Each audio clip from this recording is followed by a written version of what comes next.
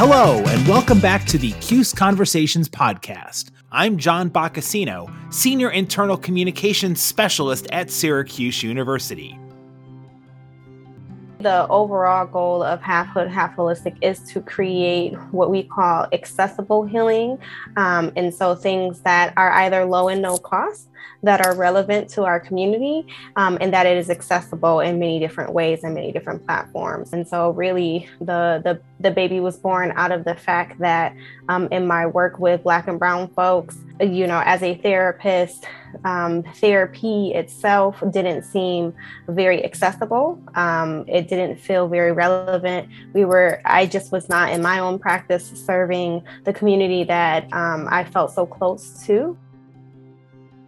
Our guest today on the CUSE Conversations podcast is Rachel Johnson, an author who published a book that is very relevant to what a lot of people are going through when it comes to the issues that we face here. It's on self-love, it's on holistic healing, and it's on the power of working on your mental self, your mental health, your mental well-being. And she recently released a book detailing the importance of self-healing for Black women called the Self-Love Workbook for Black Women.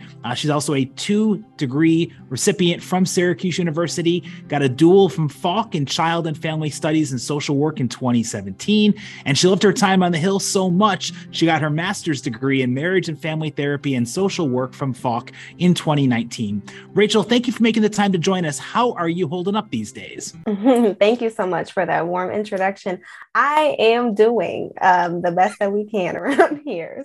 You've got a studio, right? That's pretty close to the Central New York community that's based on a lot of the work that you're doing in holistic healing and holistic health. Let's start with that. You're the founder of Half Hood, Half Holistic, this awesome sounding holistic wellness business. Tell us about the business and how you got started with that. Yeah, absolutely. Thank you. Yeah. So Half Hood, Half Holistic is my baby.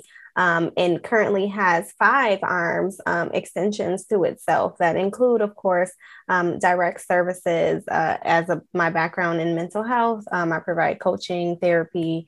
I have a background in maternal health. And so I provide maternal health support, doula services, etc. We also have other arms, including consulting work for particularly nonprofit organizations. I do a lot of nonprofit leadership and community-based stuff.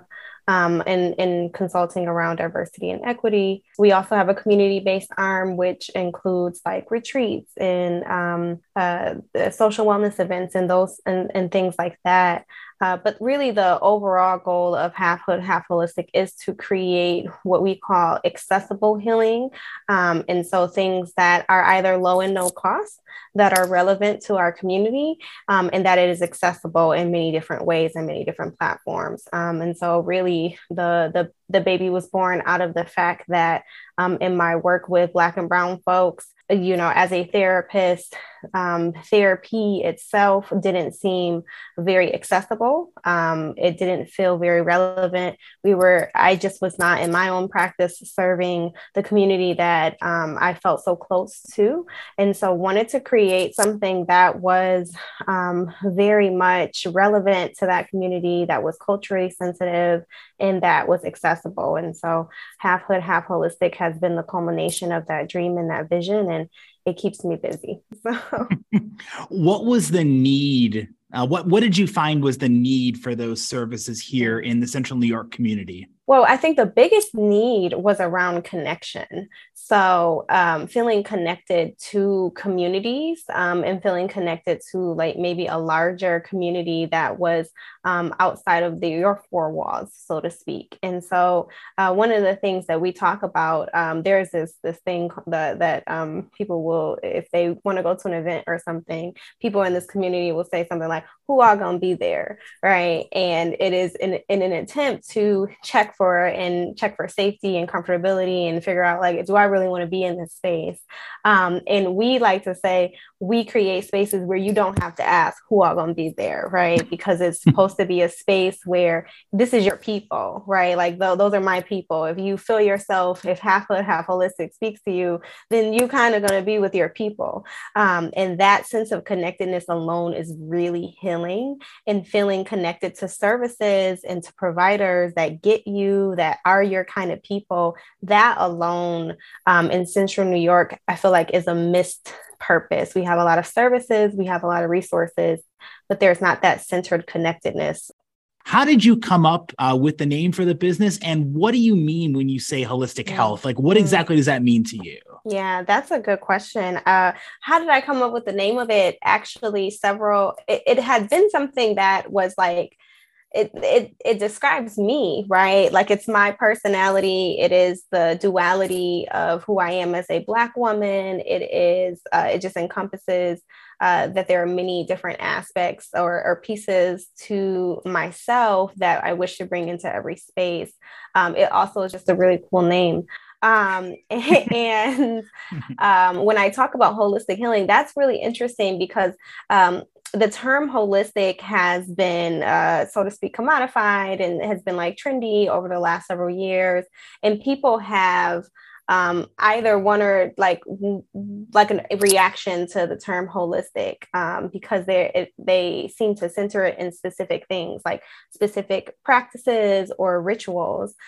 From my point of view, when I talk about holistic, I really mean like all of the things that make you, anything that is like a holistic framework, bring all of that with you, right? And so bring all of the past you, the present you, the work you, all of those things influence your health. It influences your decision making, influencing your wellness. All of those things, I don't want people to present in their healing journey with just one piece of themselves, right? Like some people feel like they have to just show up as one kind of person, then they start to perform in therapy. But really, it's like bring all of it, like it's holistic.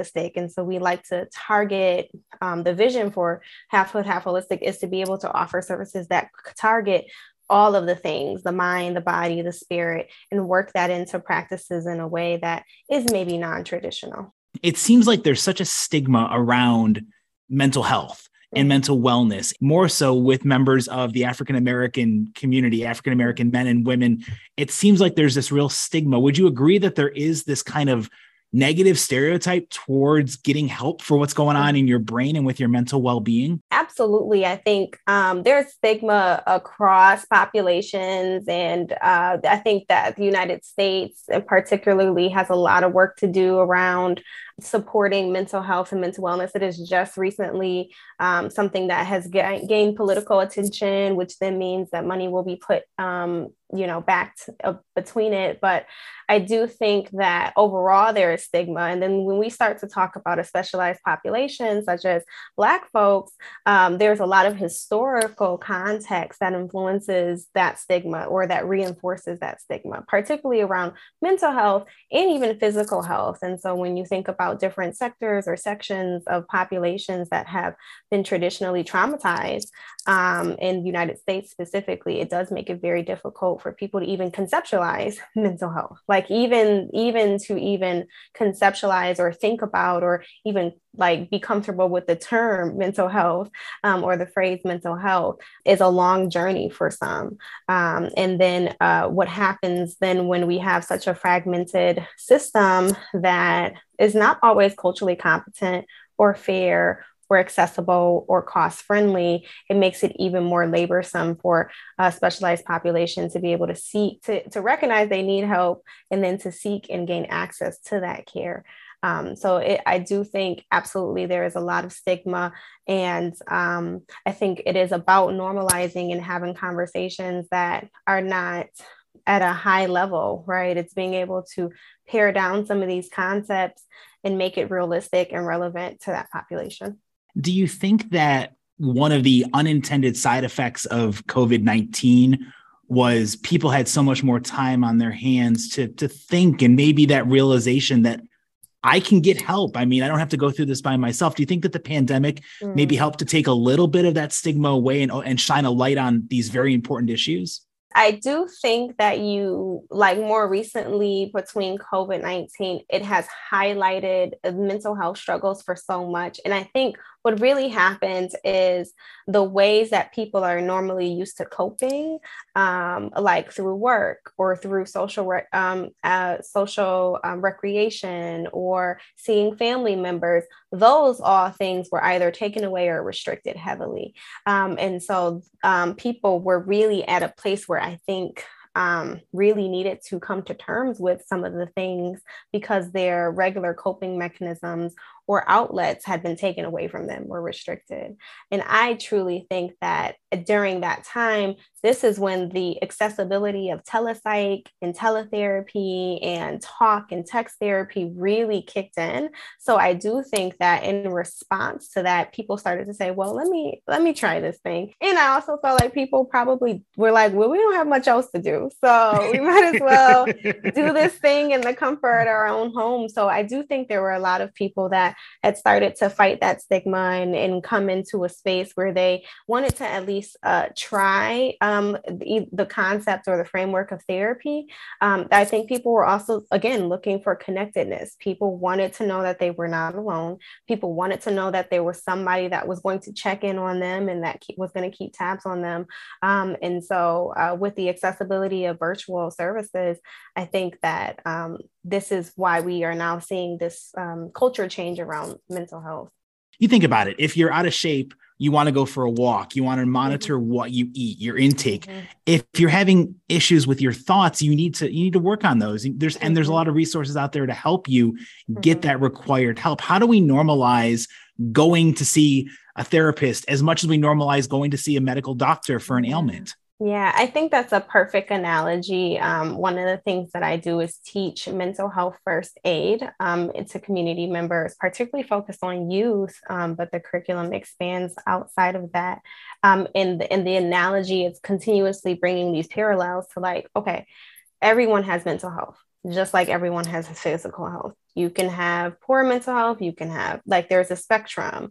And I think really like people having the ability to have that concept, concept and grasping, okay, we all have mental health. We all have to do things to maintain our mental health. If we're not maintaining our mental health, then it may be poor mental health, right?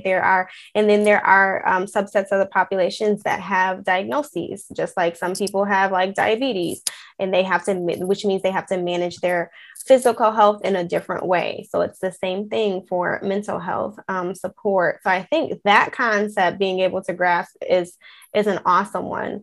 I also think it's talking about youth, kind of being able to go back into a way that we are having conversations with our youth and they are equipped to have conversations with each other around mental health. That is a really big one, I think, about what it looks like to talk to your 3, 4, 5-year-old about self-regulation, about being able to breathe, about coping skills. I imagine a world where our kiddos grow up and they're able to regulate and talk about their emotions and say, I'm triggered right now, I need to step away, in a way that they're in control of their emotions and their emotions are not in control of them. And that's the other thing that I like to tell people. Sometimes we're not so comfortable with our emotions and they're controlling us, and we want to be in the driver's seat, right? We want to make sure that we're the ones that's in the driver's seat. That are you in full control of your body, your thoughts, and your emotions? That's the goal. It's the only goal, right? That is, you want to be able to get there. And once people can conceptualize, you're right, like power and control is important to me. I want to be the one that dictates my actions. I don't want to be reactive to my emotions. People start to understand, okay, like, so then what are the tools that I need to get there? And therapy and mental health support right now is one of those tools. What are some things that people can do that are at the very baseline level if they've never gone to a therapist, but they want to work on themselves? Like, what's a starter kind of kit to get into this? That's such a good question. I think there are a few things, and there's no one right or wrong way for sure to people's wellness because it's holistic. So, I mean, I think the more immediate things or things that we hear about every day are things like meditation and journaling. I even think about, from a holistic standpoint, it's like what you eat, it's how you talk to yourself, it's being sure to catch some of those negative thoughts. So it's maybe having an accountability partner.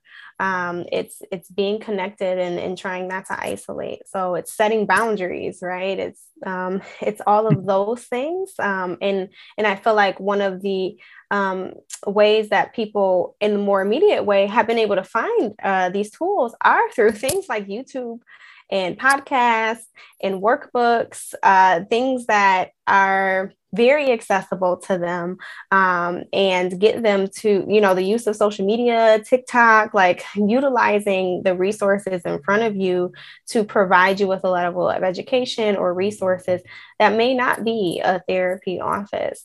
So none of those things are wrong. It is just important to find something, and hopefully a collection of things. Your social wellness and your holistic wellness journey should have multiple entities. It shouldn't just be therapy or just be meditation. If you can create a regimen that works for you, with a collection of all of the things, would be helpful. Why do you think that something focused more on like the holistic health approach might be better suited for modern mental health needs than, say, a traditional therapist?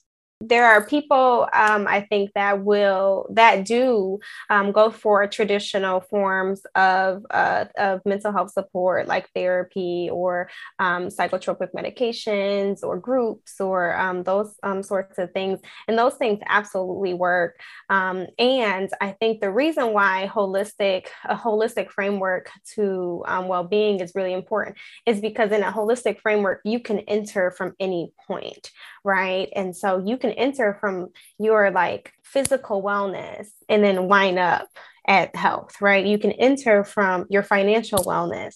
You can enter from your social wellness.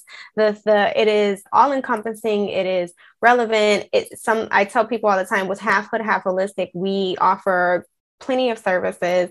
And some people start at what we call Tribe Check-ins, which is a virtual online group that we host monthly. And so some people just come for Tribe Check-ins. Our motto at Half Hood, Half Holistic is come for the vibes, stay for the healing. And that is what happens sometimes, that people come because they see themselves in the brand. They see themselves, it speaks to them. They like the people, they like me, they like the personality. They come because they want to learn a little bit more about yoga. They come because they want to learn a little bit more about this. And then they get there and they're like, I'm gonna stick around. Like, oh, you offer coaching. Can you help me find a therapist? It starts to, because then everyone in that space is rooted in this understanding of healing. And so maybe you come, we host non-traditional social wellness events in the city of Syracuse themselves. And we recently had a bougie tea party for Black women. It was so cool. It was beautiful. People got the chance to dress up. But when we got there, we talked about like sex, love, and like relationships, right? We talked about like how you learned about these things and why setting boundaries around these things are important and all of those things. And that community will stay. They will go to the next event and they will go to the next event. And if they want additional services, they will seek that out because they found their community. And so again, when I talk about holistic wellness and why this is non-traditional, it's because the people they want to feel like they've come to this on their own. That's a big one. The other reason is because people want it to be relevant to what they actually want and need, right? They want to be able to identify that for themselves. They don't want people to identify it for them. So going to non-traditional services like therapy would be an identification that you need help with your mental health. Going to a tea party is saying, I want to be socially connected. And when I got there, or when I got connected, I felt like there was additional growth that could happen. How did you become so interested in this line of work? Because it's very evident that this is your passion. This is really something that you are so committed to. So how did you get connected with this? That's a great question. I think I've always known that I wanted to support Black and brown folks, right? That is an area of mine that I really was interested in. And I think what I learned very quickly, because of some of the history and context around Black and brown folks, particularly in the United States, it would be so important to create healing pathways that were more than just for therapy rooms. I learned very quickly that if you're going to be working with Black and brown folks, we have to engage our bodies. We have to talk about what we're eating. We have to talk about who we're connected to. We have to set about, there's just so much to be done and so much healing that needs to happen, particularly because Black and brown folks deserve that. And so we deserve this non-traditional approach, right? And so that for me is what led me into my passion. After I graduated from my studies at SU, I just went on and continued my studies in different things like becoming a doula and doing some maternal health support stuff, became an herbalist at some point in time and got a really good understanding of what that looks like. So it was finding other communities. I did a lot of public health stuff in the community and did some nonprofit leadership stuff. So I think always just furthering my understanding of the work that I like to do, for me, created this like holistic platform. So now I can pull from here, I can pull from what I know as a doula, I can pull from what I know as a herbalist, and I can get a really good picture or assessment of the work that needs to be done. And again, for more information on the programs that are offered, the website is halfhood.halfholistic.com. That's halfhood.halfholistic.com. Besides being an entrepreneur, Rachel, you also have an author credit to your background and resume as well. Tell us about the involvement with the Self-Love Workbook for Black Women, how this came to be and what you hope to achieve with it. Thank you so much. This is so interesting. That is also something that's cringy, is the author title. It feels so weird and so distant. And I think, the Self-Love Workbook for Black Women, I would love to take credit for, I would love to take credit for the initial thought process. But I cannot in a way that there was a publishing company, Costello Media, had reached out to me and I believe other subject matter experts, with air quotes, across the United States. My understanding is that they had an idea. They had conceptualized an idea. They had seen that people were looking for something of this nature. They had seen that self-help books were it was a trend. People were searching for and looking for self-help books. And they had seen that the specialized population in need was Black women. And so they had reached out to, I believe, a few subject matter experts in the area or across the United States and said, hey, just, submit a writing sample. We think that you would be good at writing this book. And I thought it was spam, so I didn't respond. But something in my spirit was like, just look it up, and so I looked it up and I did the initial phone call with the woman that was the talent scout, so to speak. And we wound up doing the process out of nowhere that, my writing sample had been chosen and they had expressed that they really liked my tone and the way that I wrote the narrative, and really just gave me a lot of creative control in creating this baby, which is the Self-Love Workbook for Black Women. And so for the next 3 months, I wrote this book in 3 months. It was meeting and missing numerous milestones in writing, because you would have never told me that I would be an author. When I got rid of school, when I graduated, I would never write another book, another paper. So it was all of the things coming back to me. And so to speak. So in probably, I think, a 6-month span, we had created this self-love workbook, and it recently released in July as a virtual and in-person book. And it was definitely a journey to write for a community that not only I love and appreciate, but one that I'm also a part of. So being able to create this workbook took a lot of reflection for myself as well. Like, there was a journey that I had to go through in order to produce this workbook. And it also was a journey between, I think there was a lot of healing that had to go in between myself and, a lot of the editors, and, thinking about like how this is a very valuable piece to write something and then put it out in the world. And so I'm very proud of it. And so far has been okay. We're still at 5 stars, so we'll take that. With a name like your book, it's obvious that you've had some really strong relationships with women in your life growing up. What role did some of those really strong Black women in your family and in your life play in helping you become the person you are today? That's such a great question. Thank you for that. I will mention one of my favorite parts about the book is that I intentionally utilize names. There are case examples in the workbook, and I use the names of my nieces to give them a head nod and pay homage to them. And so there are, all my nieces are Black women in the making, Black girls. And then at some point in time, I transitioned to giving like a head nod, like a sign of respect, a thing that says, "Hey, I see you," to some of the influential Black women in my life. And so throughout the book, the names, not the stories, so to speak, but the names in the book really speak to the Black women that are really in my life and have influenced me in some way, shape, or form. So I just want to mention that, because that was very intentional. I didn't just create any names. So those are my babies. But to your point, how Black women have been influential and in supporting me, there is no door that's been open for Rachel Johnson that didn't involve a Black woman, right? And I think about the first time that when I was in undergrad, I think about how there were Black women that covered me and held me. There were Black women in financial aid that made sure that I had the things that I needed and the resources that I needed.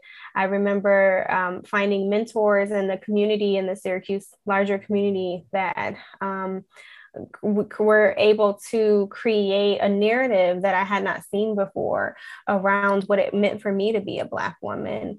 I remember my promotions and the first contract that I was ever awarded, the first grant that Half Hood, Half Holistic was awarded, came from a Black woman, that was investing in me and the vision. And so again, without Black women, there's no Rachel Johnson, there is no Half Hood, Half Holistic, there is no workbook.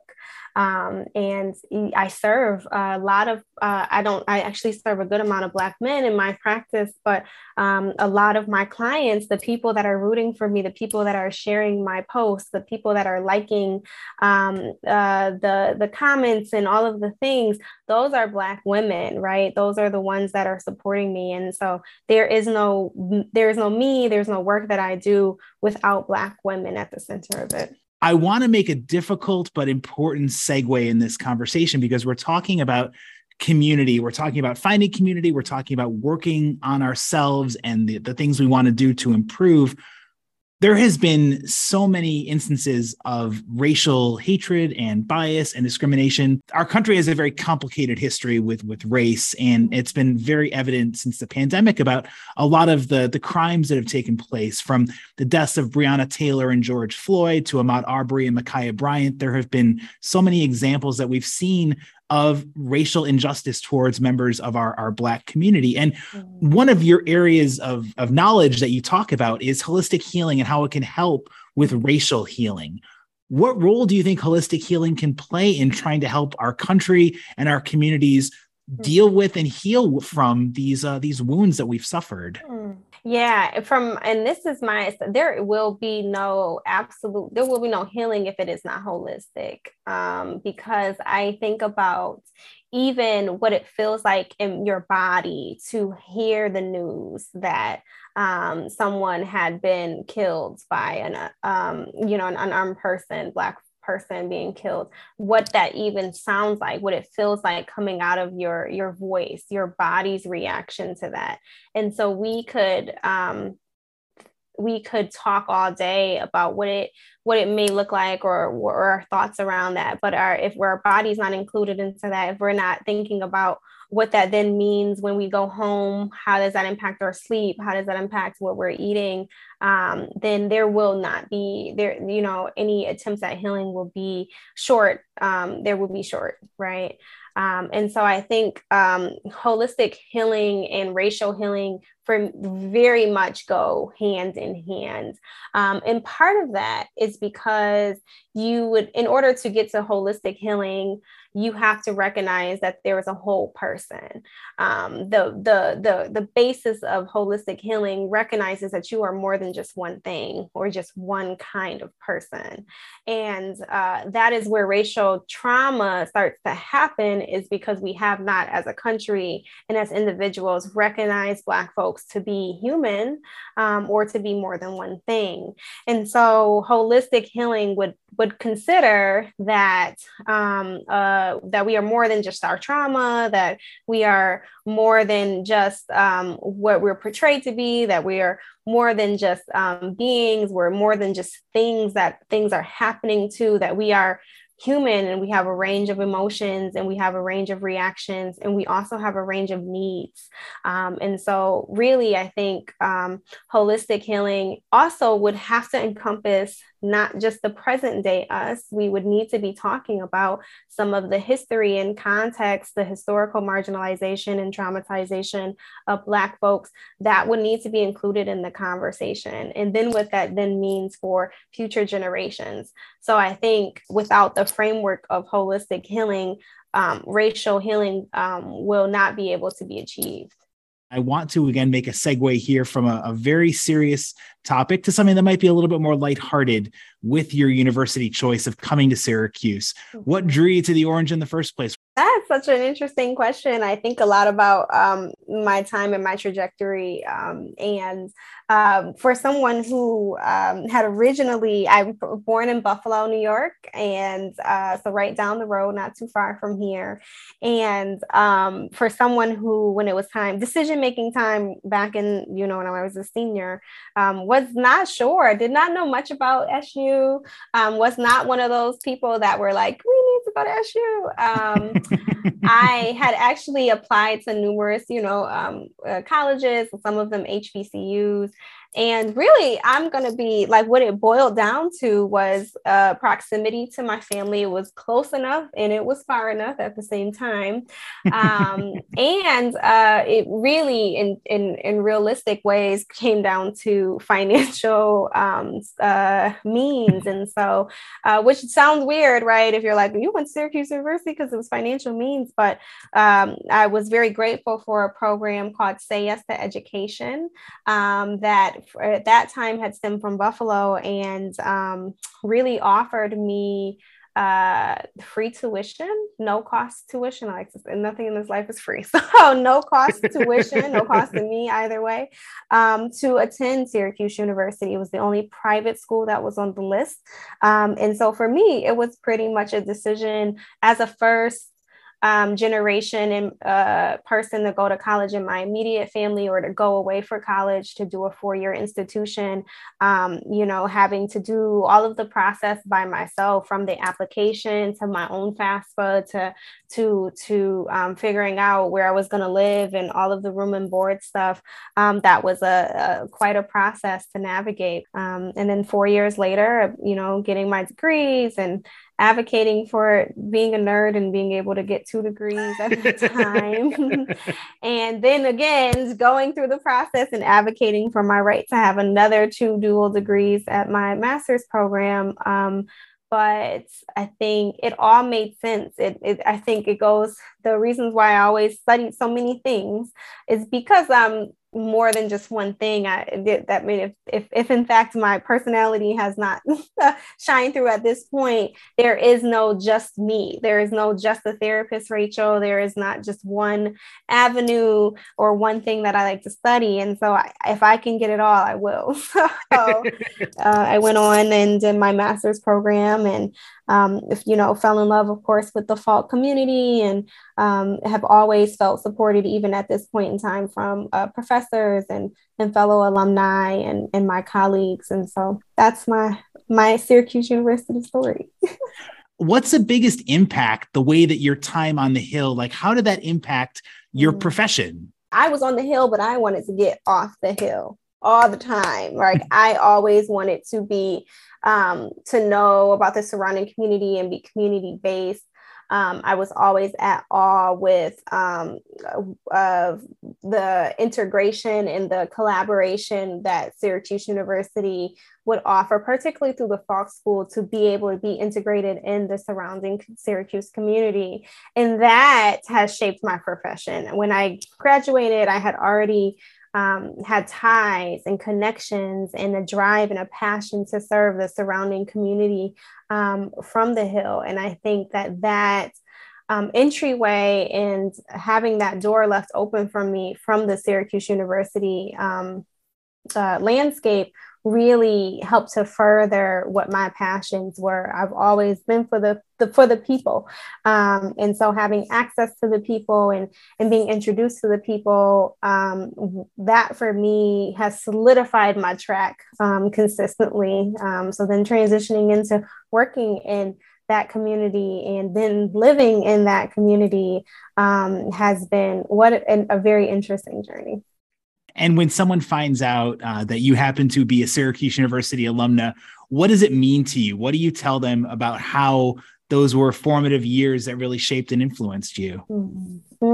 That's a good question, particularly for young folks that see me in certain positions or in certain spaces and feeling like it's not accessible to them. I too did not feel like this was accessible, right? I too did not feel like I could attend a university such as Syracuse and then go on and obtain degrees and then go on. And even now I'm still like, an author, what does that mean? A professor, what does that mean?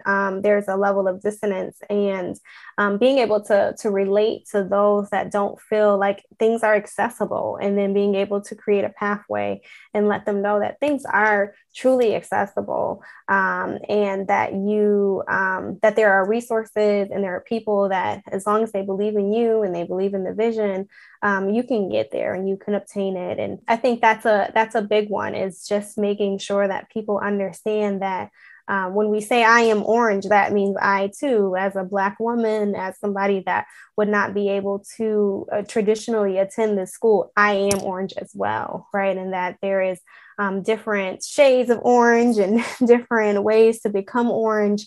But at the end of the day, I am orange, and that is really important to me. And we are so thrilled that you are orange. We are so thrilled that you found career success as the founder of Half Hood, Half Holistic. Again, that website is halfhood.halfholistic.com.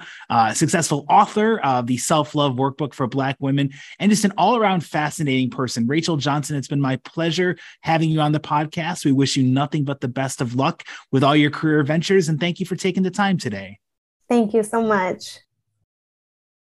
Thanks for checking out the latest installment of the CUSE Conversations podcast. My name is John Boccacino, signing off for the CUSE Conversations podcast.